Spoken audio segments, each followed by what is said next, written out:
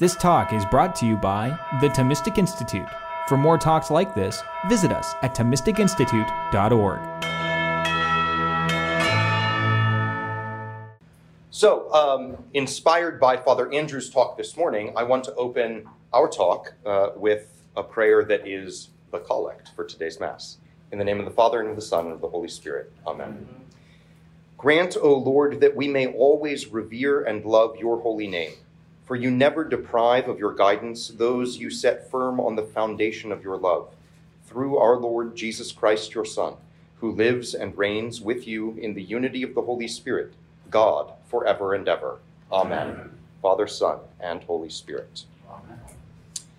Okay, so last time that I got to talk at you, I proposed that there is a loose sense in which our priestly fatherhood does conform us to the person of the Father, right? The Father is constituted within the Trinity by the relation of paternity, right? He is who he is fundamentally, is the begetter.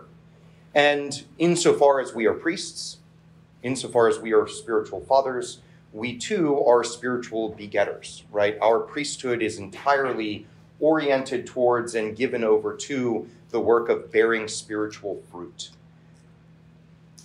And yet, that's only a loose conformity to the person of the Father. Because while the Father is the begetter within the Trinity, he's not just the begetter, right? He is also the unbegotten begetter, right? He is the spirator, but he's not just the spirator.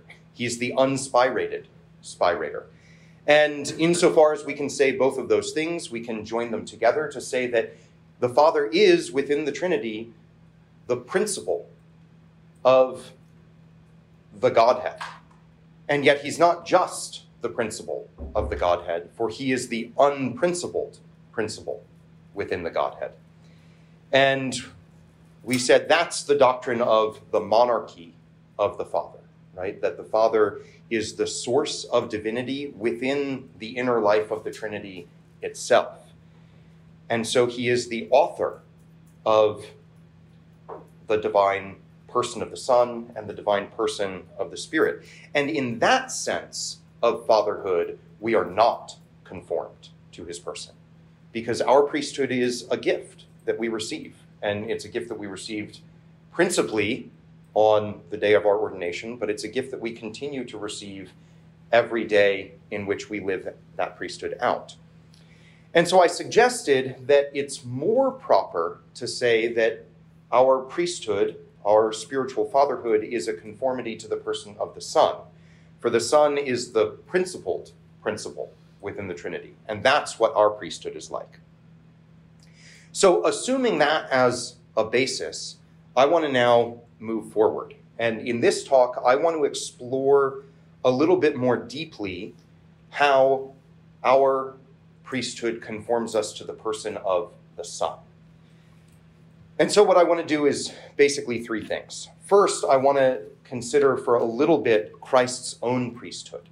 So how is it right to say that there is priesthood in Christ? Then I want to look at our conformity to Christ's priesthood by a way that might seem counterintuitive, but at least is keeping in form with my first talk, namely by looking at heresies, ways that we can get the person of the Son wrong. And then I want to suggest, maybe counterintuitively, that there are actually a number of pastoral priestly parallels between Christological orthodoxy and a right understanding of our priesthood, and Christological heresy and a wrong understanding of our priesthood. So, hopefully that's not crystal clear, because I want there to be some reason for me to keep talking. So, let's start with Christ's own priesthood. Here is what I find to be a really striking passage from Aquinas' Summa Theologiae, where he explains precisely what he thinks priesthood in general is all about, and precisely why he thinks Christ's priesthood is the paradigm of all priesthood. He says, the proper role of a priest is to be a mediator between God and the people. The proper role of a priest is to be a mediator between God and the people. And I was delighted that is exactly what Father Andrew said this morning. And the parallel between St. Thomas and our own dear Father Hofer gets clearer as the passage goes on. So the proper role of a priest is to be a mediator between God and the people. He does this by, 1, bestowing divine things on the people, 2, offering the people's prayer to God, and 3, by somehow making satisfaction to God for their sins. And this is most true of Christ. For through him we become partakers of the divine nature. And in him, the human race itself has been reconciled to God. For as Colossians 1:19 says, in him all the fullness was pleased to dwell, and through him to reconcile all things. So notice just exactly the way that Father Andrew talked about the upward mediation and downward mediation, right? The way that it's so elegant in Latin, just per Dominum nostrum, right? Through our Lord Jesus Christ. In the Latin, it communicates both directions, right? And yet in English, we often will paraphrase in one direction or another, right? So grant this, we ask, through our Lord Jesus Christ, that's the downward, or we ask through our Lord Jesus Christ, the upward. But both of those directions of mediation are right there in Aquinas' understanding of what priesthood in general is about. So he thinks the priests of the Old Law fulfilled these roles. And even more perfectly, the priests of the New Law, we can fulfill these roles precisely because our priesthood is nothing other than a participation in the perfect priesthood of Jesus Christ, the one who, in his very person, fulfills those priestly functions. And there was another thing that Father Andrew said this morning that he said in passing, and I want to sit with for a little bit. Namely, that Christ is a priest in his humanity. Right? Christ is a priest in his humanity. And so here's what St. Thomas says. He's very explicit about this. Jesus Christ was not a priest insofar as he was God, but rather insofar as he was man. Nevertheless, the priest and the God were one and the same. Hence we read in the Council of Ephesus that if anyone says that it was not the Word of God himself who became our high priest and apostle, but rather someone else other than him, specifically some man born of woman, let him be anathema. Right? It is precisely insofar as the Word of God, the person of the Son, takes on our human nature, that the Word becomes a priest. Right? It's in and through the humanity that Jesus Christ shares with us that he is a priest. And how do we know that? Well, just remember the 3 functions of a priest, right? The priest bestows divine things on the people. He offers the people's prayers to God, and he somehow makes satisfaction to God for the sins of the people.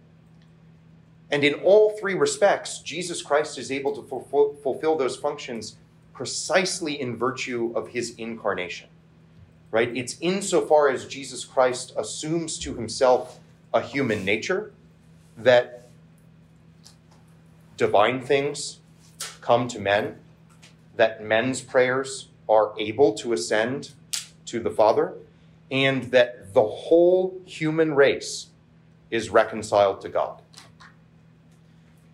So, just to sum up what I take to be the 2 take-home points here.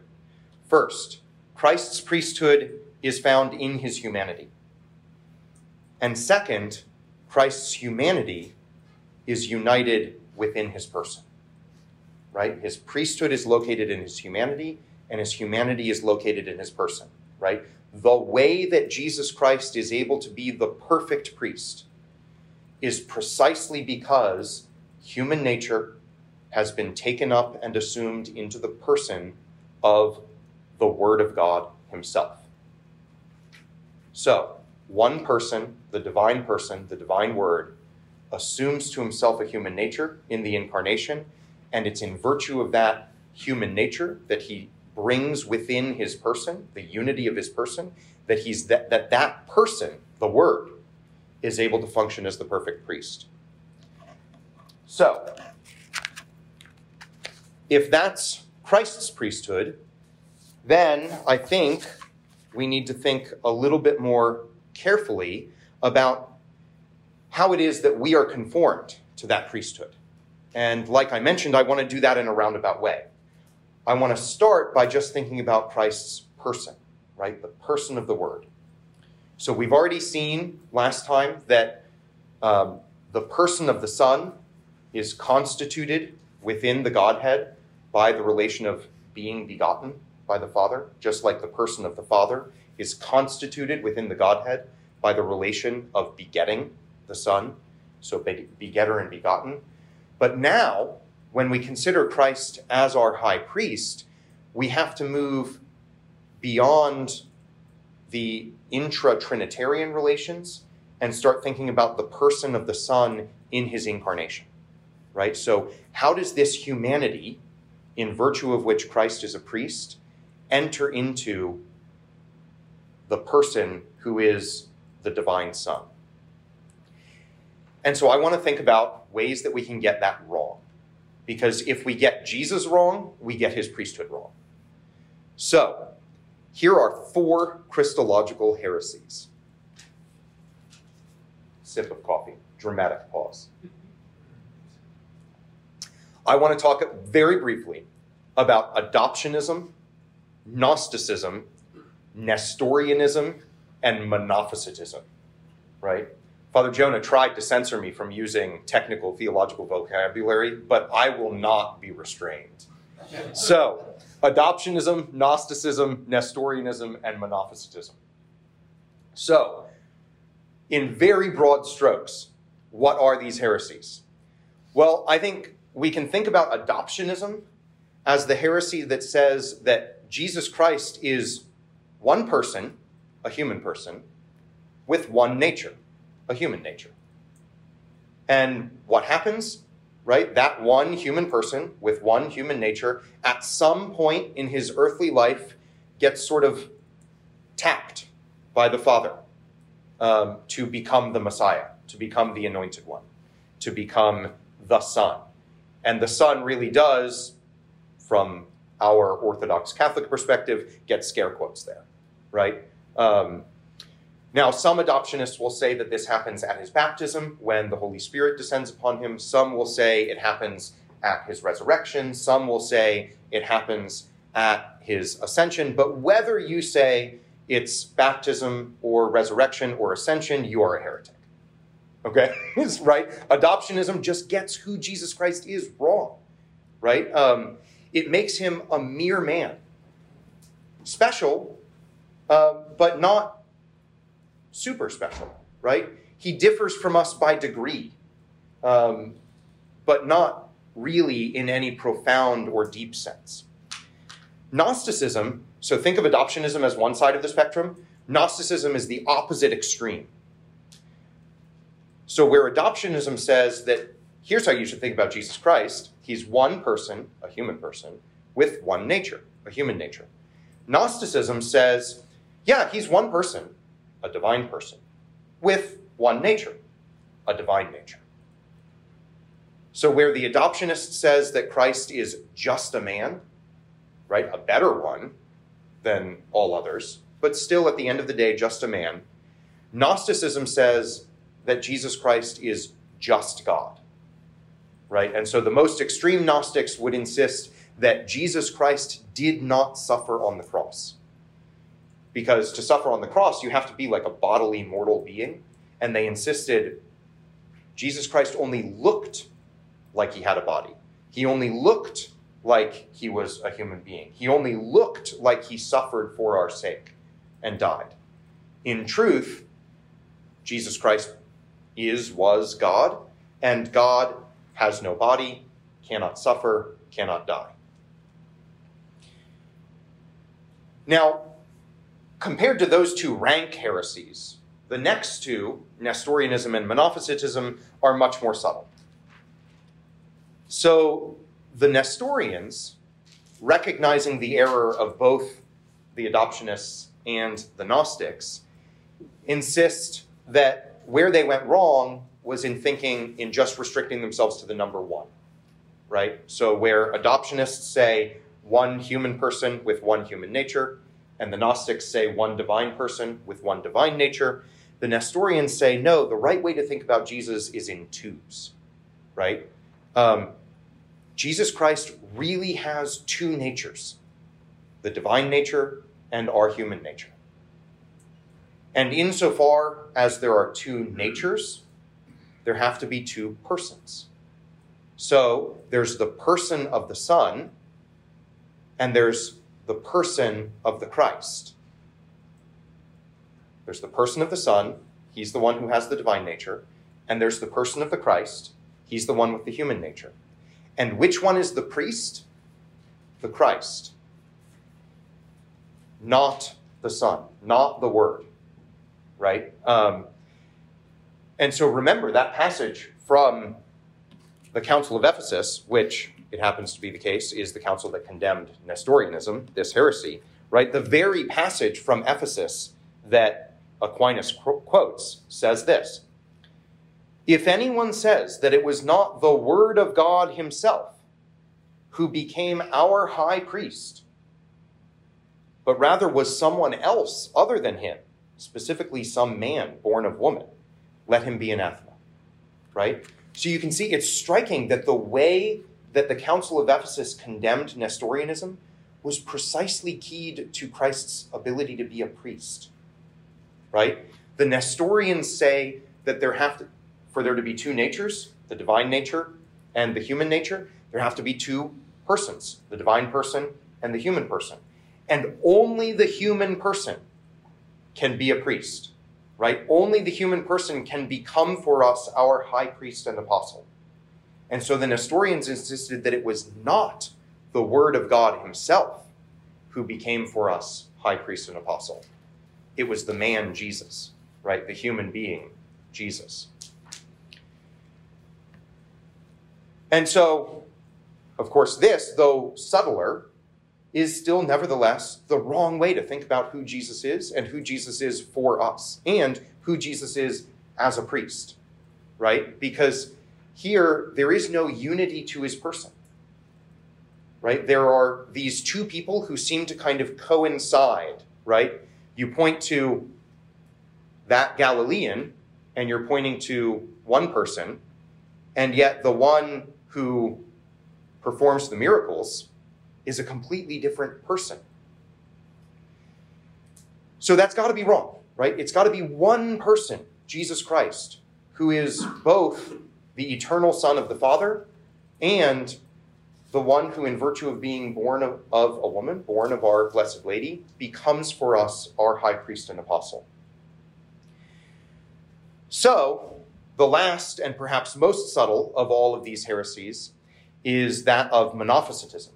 So the Monophysites tried to avoid the error of the Nestorians by saying, we got to go back to one and one, right? So Nestorians said, wait a minute, adoptionism, one person who's human with one nature that's human. Gnostics said, one person who's divine with one nature that's divine. Nestorians said, we can get out of this, right? Just have two persons, two natures. The Monophysites say, okay, that went poorly. So let's fix this. Let's go back one and one, but we'll do it differently. We'll say, yes, there's one person, the Son, the Word, Jesus, and he has one nature. It's just kind of a blended nature.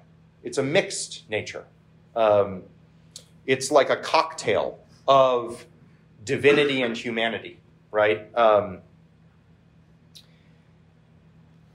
And so they said that before the incarnation, the person of the Word, the person of Jesus Christ, has the divine nature.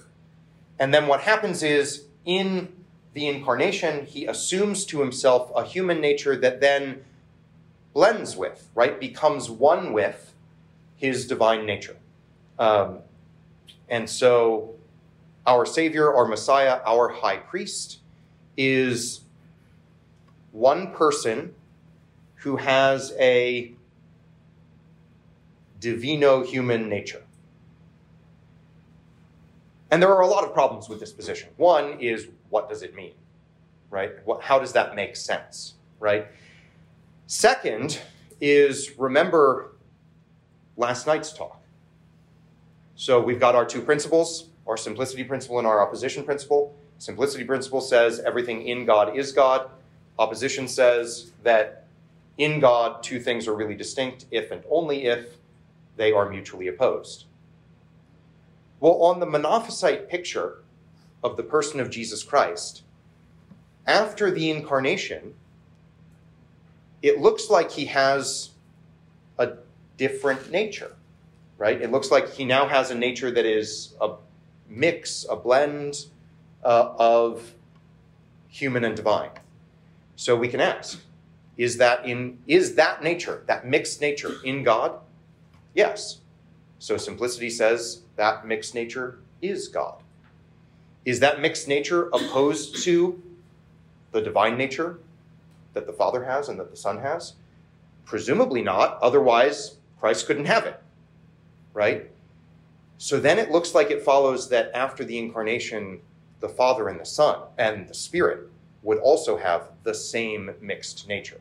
And that's real bad, right? Because now all of a sudden, the incarnation isn't something special about the Son, which is the whole point of Revelation, that the incarnation is the single most unique moment in all of human history, right? It's the salvific moment because one of the Trinity, not all three of the Trinity, but one of the Trinity came and dwelt among us, right? It's also just rankly opposed to John chapter 1, right? The Word became flesh and dwelt among us. So, orthodoxy, right, our Catholic faith, says that the way to get the person of Jesus Christ right, the way to get his priesthood right, is to understand that he is one divine person with two complete and distinct natures. Right? The one person of Jesus Christ has the one divine nature that he shares with the Father and the Spirit, and he has a human nature that he shares with us. So Jesus Christ, the incarnate Word of God, is one person in two natures, human and divine. So he's a priest, and he really does become, as Ephesus insists, he becomes our high priest by taking on our nature.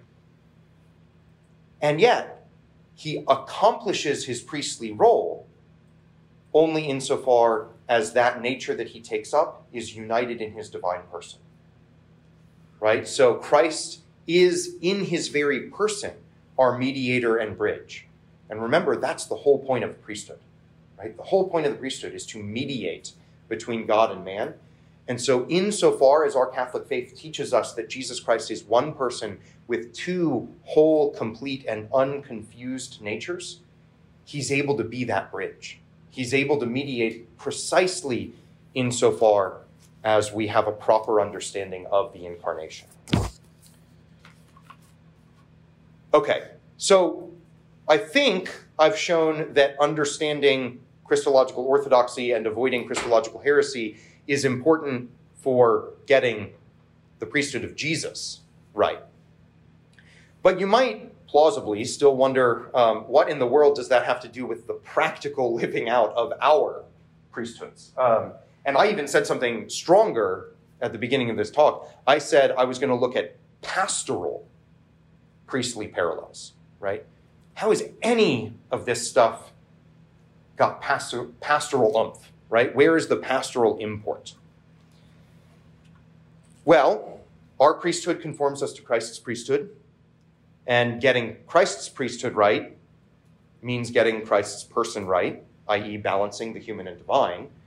So I think it stands to reason that getting our priesthood right will also involve an analogous balance between the human and the divine.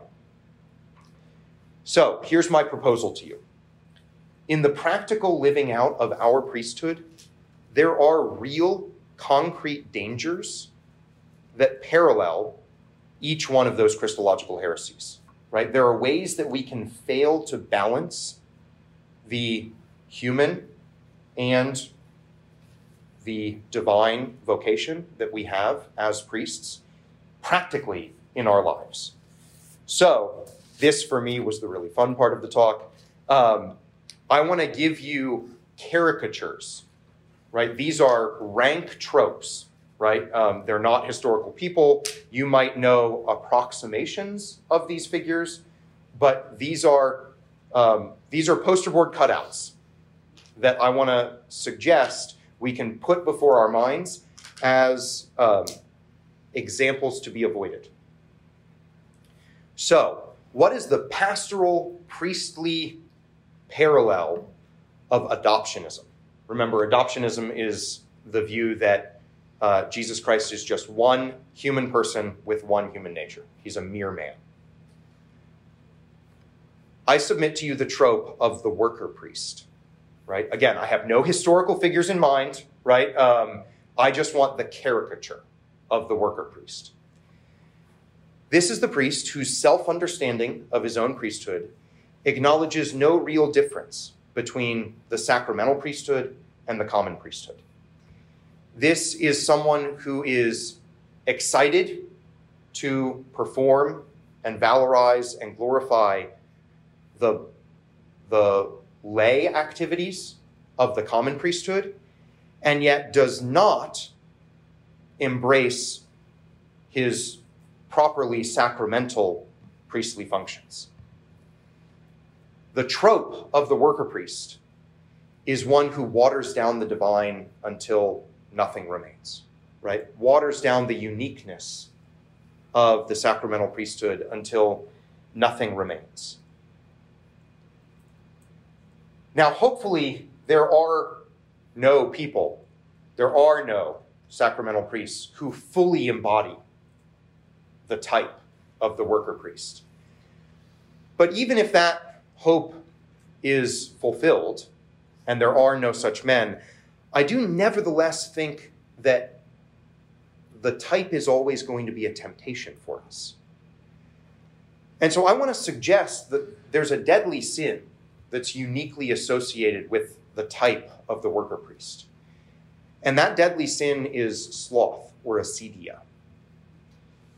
So St. Thomas defines the sin of sloth, and it's not like laziness in the sense that like, oh man, I just went 2.5 weeks without touching my dissertation, right? That would be real bad, but that's not, properly speaking, the sin of sloth, right?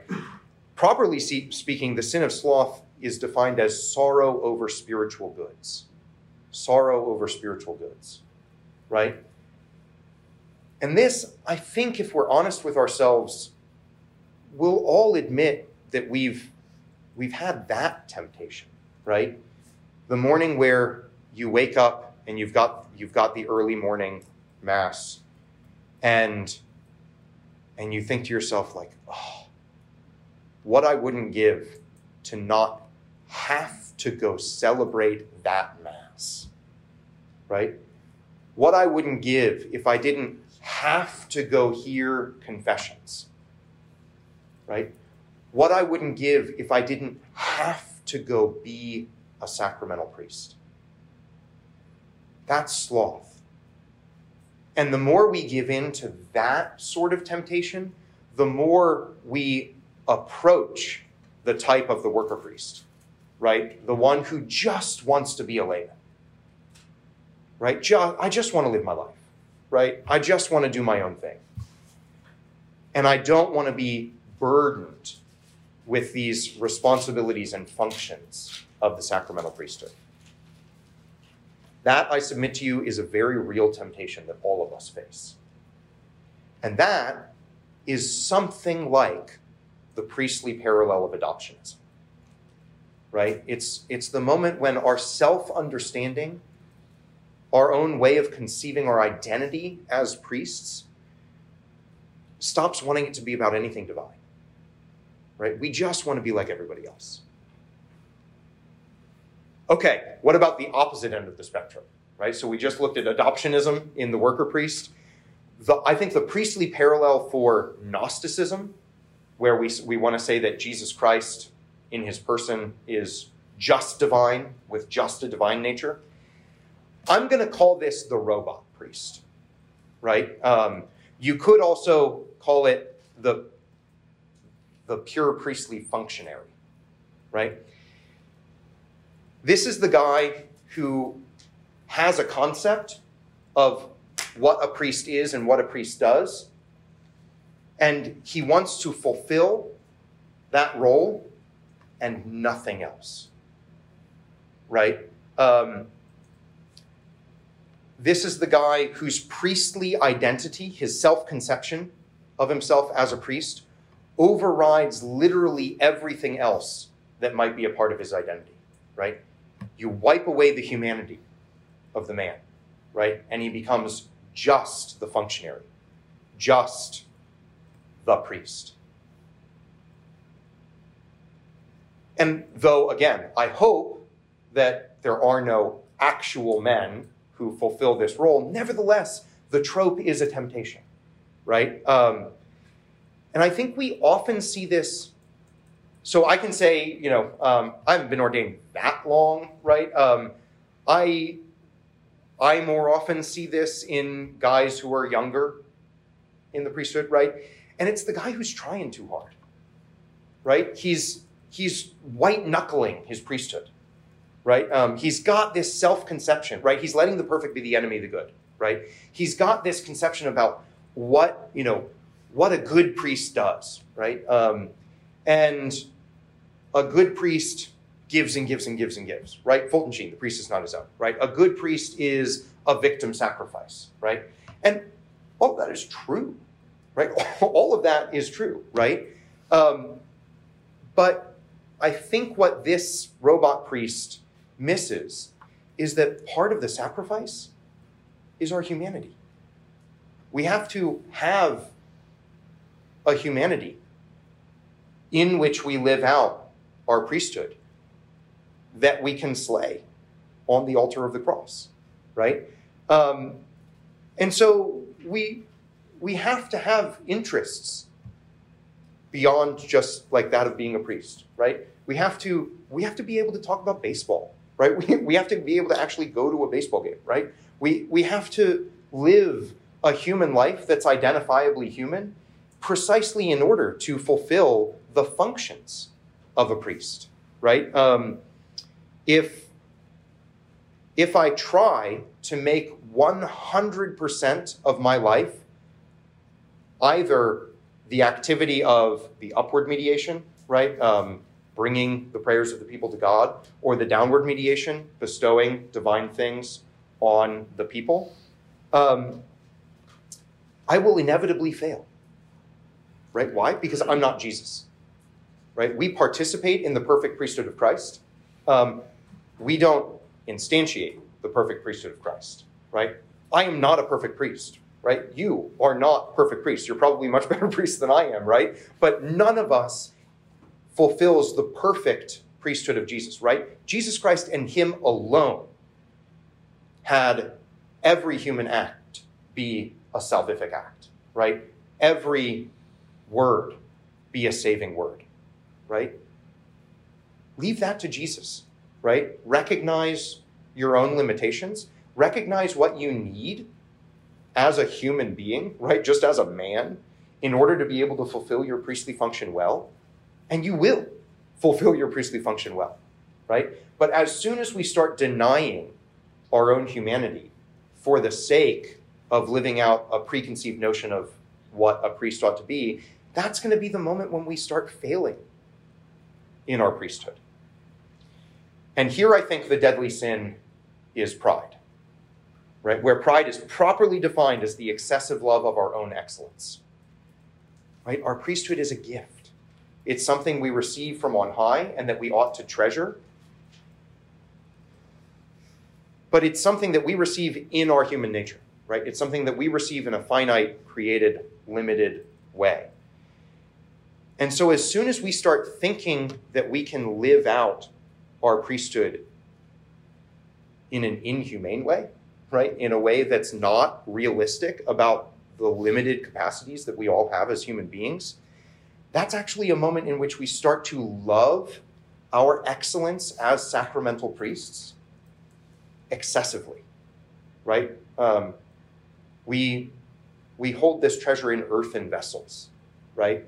And to think that we can hold this treasure in an unbreakable vessel is pride, right? So the Gnostic priest is the one who thinks that his humanity is irrelevant to his functioning well as a priest.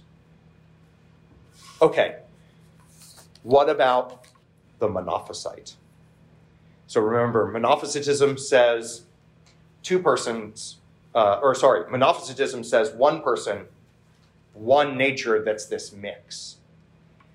And here, I hope this isn't too much of a stretch, because I actually think this is very clever, but that just might be me excessively loving my own excellence.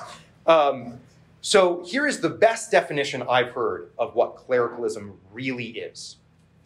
The best definition of what clericalism really is expecting reward for being a priest rather than for acting like one.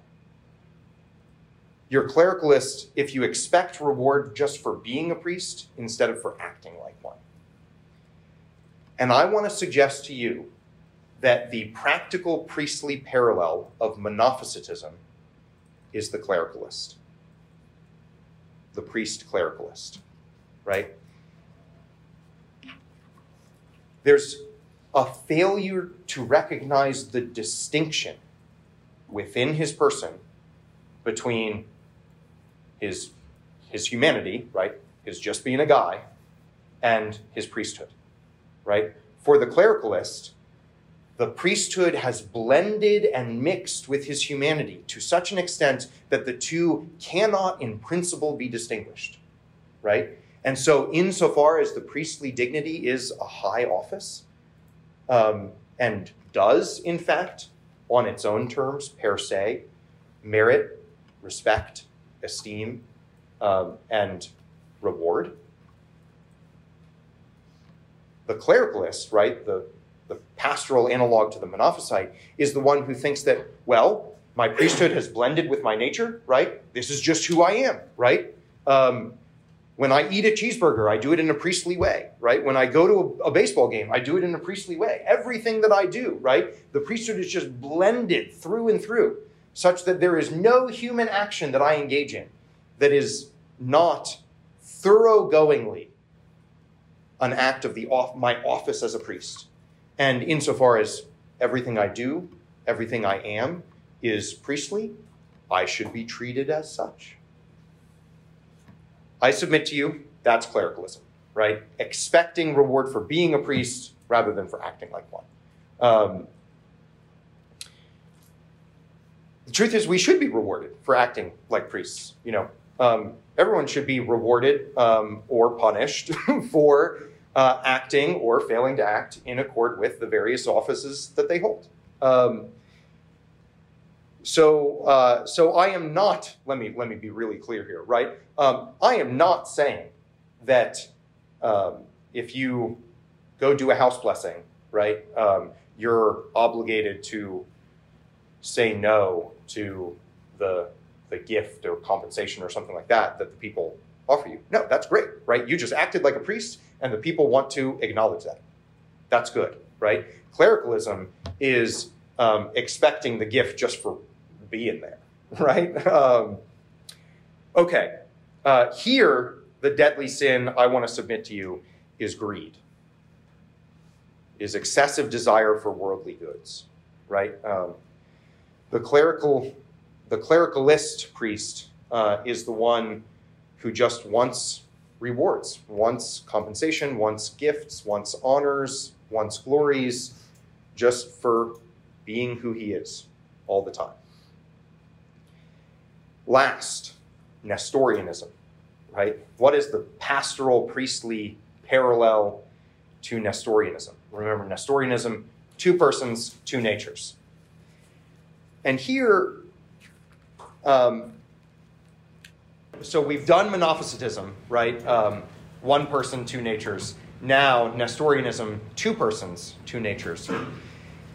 And this, I think, is the priest with a double life, right? He's the guy who, in different contexts, acts like two completely different people.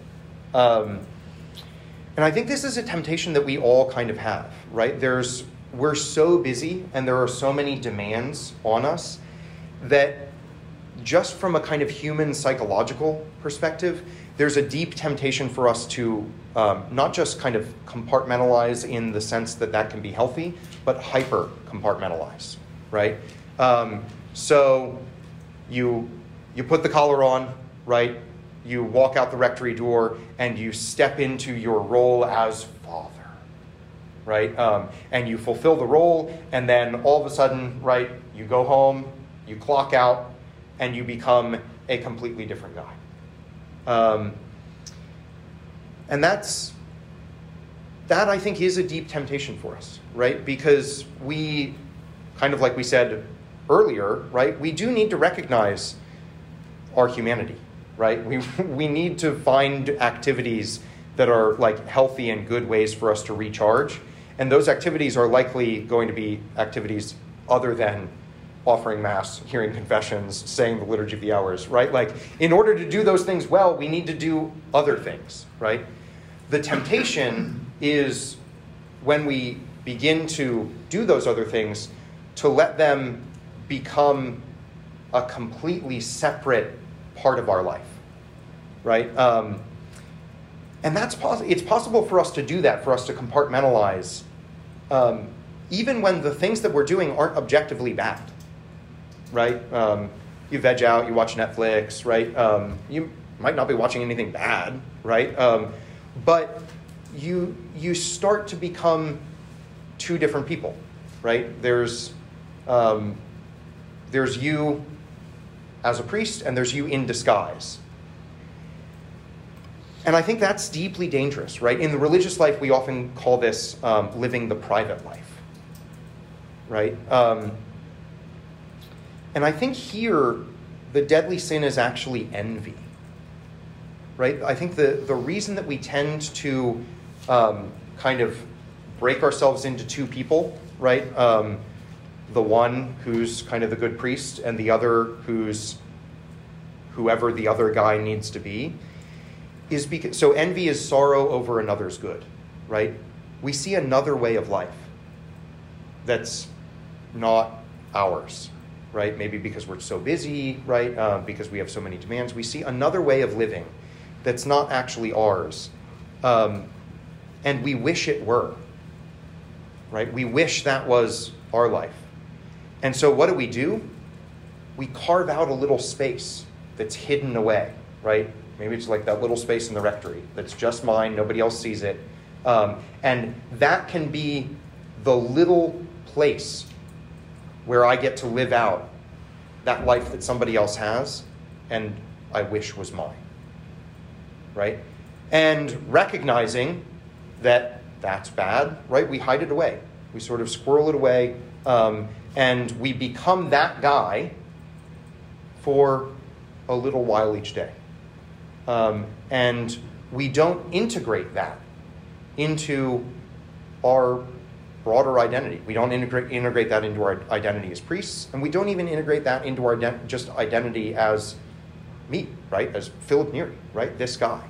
And so we see the good of some other way of life, and we sorrow over the fact that it's not ours. We envy that, right? And so to some extent, we get tempted to carve out a space in our own life where we can be that guy, where we can live that life, and nobody else has to see it, right? And this can happen in big ways, really horrifying ways, but also in little ways.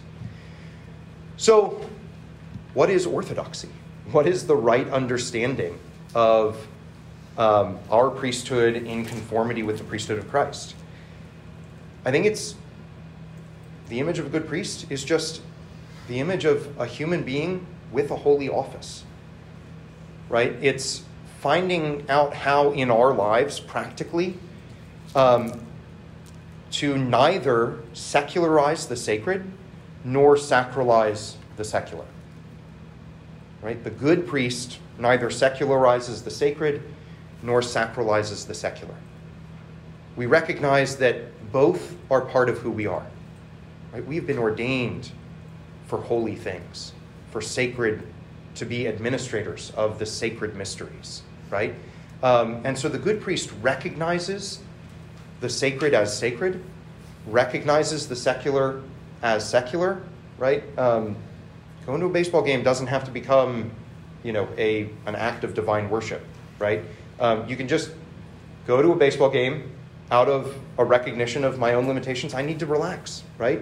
And recognizing that I need to relax can ultimately be in service of fulfilling my sacred functions as a priest, but it doesn't have to become the sacred function, right? So here's what Pastoris Dabo Vobis says. In order that his ministry may be humanly as credible and acceptable as possible, it is important that the priest should mold his human personality in such a way that it becomes a bridge and not an obstacle for others in their meeting with Jesus Christ, the Redeemer of humanity. A bridge, right? The mediation, the two-way street, right? So the good priest is a priest who integrates his priesthood into his human person, right? Just as Christ integrated his human nature into his divine person. This is what we're called to do. This is how we live out concretely and practically our priesthood in conformity with the person of the Son. So let's just make that our prayer, right? Let's beg the Lord for the grace to avoid all of the different ways in which we can go deeply wrong in understanding and integrating our priesthood into our person. And let's ask him for the grace to model that work of integration on the paradigm of the perfect priest, which is the person of Jesus Christ, the eternal Son of the Father, who became in time our high priest and apostle. Amen.